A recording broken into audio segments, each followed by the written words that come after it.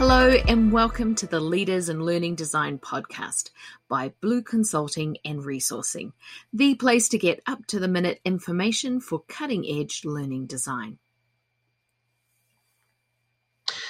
Hi, Joanne. And if you think back, what we've been talking about the last few weeks on this podcast has been the whole idea of reuse, of content, repurposing, reusing, and all the ideas that we've discussed the last couple of weeks. But as we've been thinking and talking about that, don't you think that really links to one of the other key things that we've been talking about ourselves?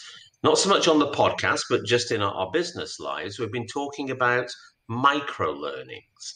And don't you think there's a big link between reuse and micro-learning? There definitely can be, Graham. One of the easy ways to start down the path of developing microlearning is to look at the content that you have currently and decide which of those pieces would really benefit from being broken into smaller chunks that allow the learners to revisit and reuse that material as reminder content almost. One of the things that I'm very interested in is behavior change. And I don't think that when you blast a learner with new content in a 4-hour workshop, say, that you get maximum behavior change. There's a reinforcement schedule over time that allows them to go back and revisit some of those pieces embedded maybe in their workday where they've got 15 minutes or 10 minutes even to sit down and just revisit that material. You're going to see an increased amount of application. If you think about developing and breaking apart your content in that kind of a way for microlearning purposes. So in that, you mentioned 4-hour workshops as an example, and I'm sure that's not accidental because we've obviously got a curriculum of 4-hour workshops which have been delivered virtually for the last couple of years. And what I've been doing after those workshops is sending one follow-up piece, which has typically been a synopsis of the key messages and a few additional links to other resources. But I think the way that we could use microlearning would be to think a bit beyond just sending a one-off recap.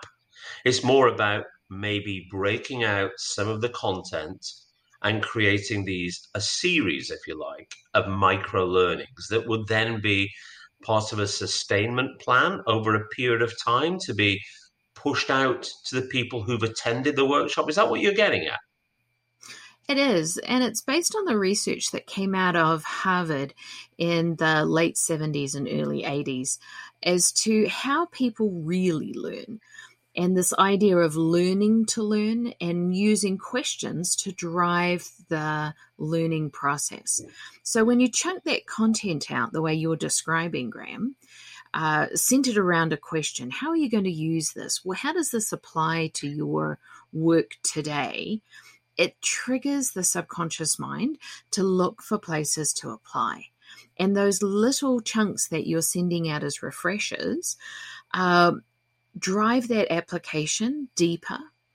And so every time they revisit that content, it becomes more a part of them and more a part of their process. So during the workshop itself, of course, we try to do as much as we can to relate content to the real world. But if we're creating these micro-learnings, we would accompany those micro-learnings with that kind of question. How does this particular topic, one of the topics that we cover in the workshop, how does this particular topic relate to something that you're currently dealing with, that's something that is relevant at this point in time? It's really taking each of those micro-learnings and asking that specific question of the content that is in the micro-learning, yeah? Yes, I think so. And if you want to take it even one step deeper, you ask them to take action. So asking them how to apply would be sort of like a level 1, but a level 2 sort of question embedded usually at the end of your microlearning is you want them to do something with this content. What is it you want them to do? The famous call to action. Oh, absolutely. When that you have that, and you don't have to name it as a call to action for the learner's purpose, but as instructional designers, that's really what we want them to think of it as, is that action step that they have to take. What do you want them to do? Do you want them to reflect? Do you want them to write or journal? Do you want them to send an email or behave differently or ask someone else a question? A small step that they can take that will drill that material down one step deeper for them. It's funny though, you talk about micro learnings in this sense as follow up or as post workshop uh, experiences. Could we not envision things either ahead of the workshop or, in fact, in lieu of the workshop? Could we not take those 4 hour workshops and decompose them almost into a series of small bite sized pieces that could be pushed out as micro learnings in lieu of a workshop or possibly in advance of a workshop, not just afterwards? Absolutely. 4 hour workshops have a place. And that place is background knowledge. If you're starting into a new area and it's brand new and you need a breadth of information to get you started down a path, that's really helpful. But there's lots of content that isn't required. It's small steps over time for a longer duration is much more helpful. And figuring out what that just-in-time information might be can be a bit tricky and sometimes is even a bit daunting for instructional designers because the domain knowledge is not well developed and we don't know sequentially what topics and tasks build on each other because we haven't dug into that domain very deeply. And even if we have, and we have all of that laid out really succinctly, we don't necessarily know what the learner needs that day. So, for example, in your workshop on business decision making, anybody in business is making some kind of decisions most of the time, at least a significant decision, maybe once a week. Could you push out chunks of relevant content over time for that particular workshop for business decision making that would allow them to practice the business decision making meaningfully if they hadn't had any content on how to make decisions? That kind of discussion and thinking about how to break apart existing workshops, typically you find there's some prerequisite knowledge. They need to know something. How big is that something? And how do we want to break those pieces into something that's going to lead to useful, applicable work on the job today?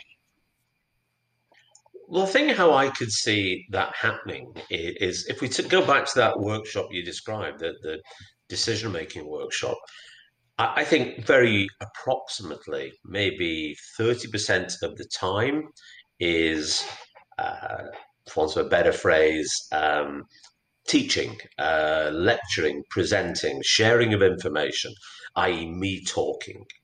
I think we could cut that 30% into a series of much smaller, more digestible pieces, and we could push those out to learners almost with, it's not the right phrase, but interim assignments. Basically saying, well, here's an idea. Here, for example, is what we mean by establishing the criteria for a decision. Here's some examples. Here's effectively a mini learning, micro learning on criteria for decision. And then to borrow your phrase, call to action, what we do at the end of that micro learning is ask people to apply that thinking to the decision that they're working on, to establish the criteria, and to expect to move forward in the next micro learning with discussion of the next step, which would be prioritization or weighting of the criteria. So that's probably how it could best work. And I suppose the big thing that you miss, though, in doing that, Joanne, is feedback. Because in the workshop, when people come back, with those criteria, I can critique them. I can offer some experience, some guidance as to what is good, what could be better. So is that always not going to be missing from this idea of micro learning? It is. And what I see a lot of with the microlearning chunks is that they end their microlearning with some form of assessment, typically a multiple choice question of one kind or another. And I think that really stops short of the value of microlearning. If you're setting them up to do something and you assume that they are an adult joining the microlearning for a legitimate interest, then you can stretch what they do for those calls to action rather than just saying, how well do you remember this 5 minutes of instruction? I think we struggle a little when we try to stretch into content that came from workshops because we want to give feedback. We want to set them up with us as the sage on the stage, to use a very old phrase. But they could actually get feedback from someone else. So maybe the call to action, instead of being a multiple choice question or even a reflection, is ask your boss, ask your colleague, get some feedback, and experiment with this and see if this or that principle plays out for you in this situation.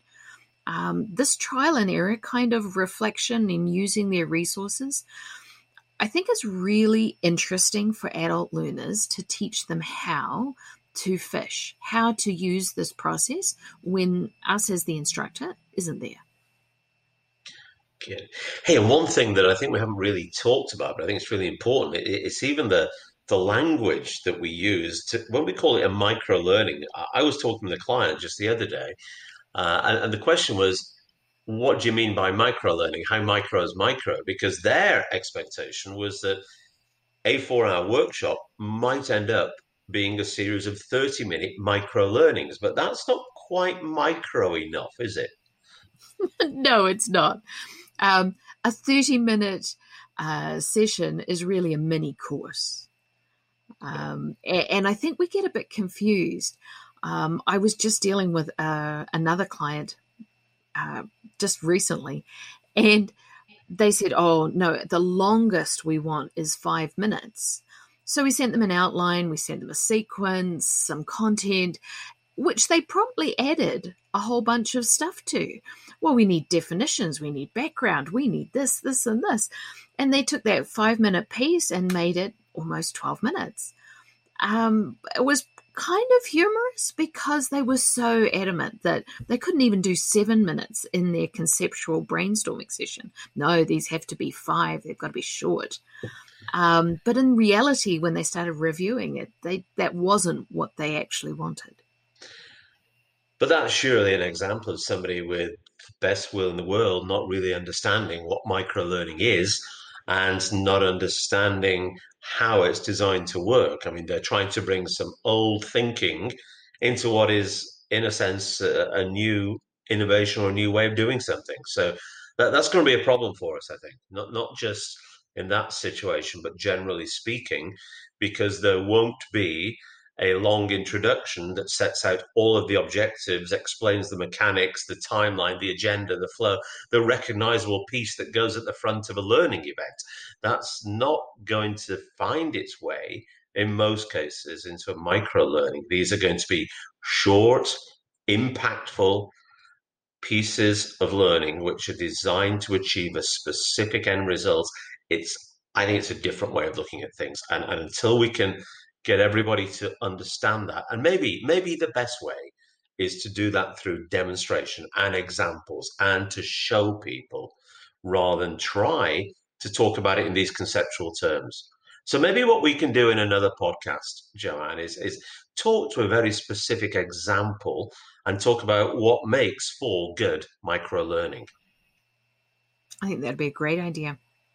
Thanks for discussing microlearning and how we can reuse some of our existing content. I think it's a natural extension from what we've already been discussing recently. Listeners, You've been listening to the Leaders in Learning Design podcast by Blue Consulting and Resourcing, a regular podcast for cutting-edge learning design.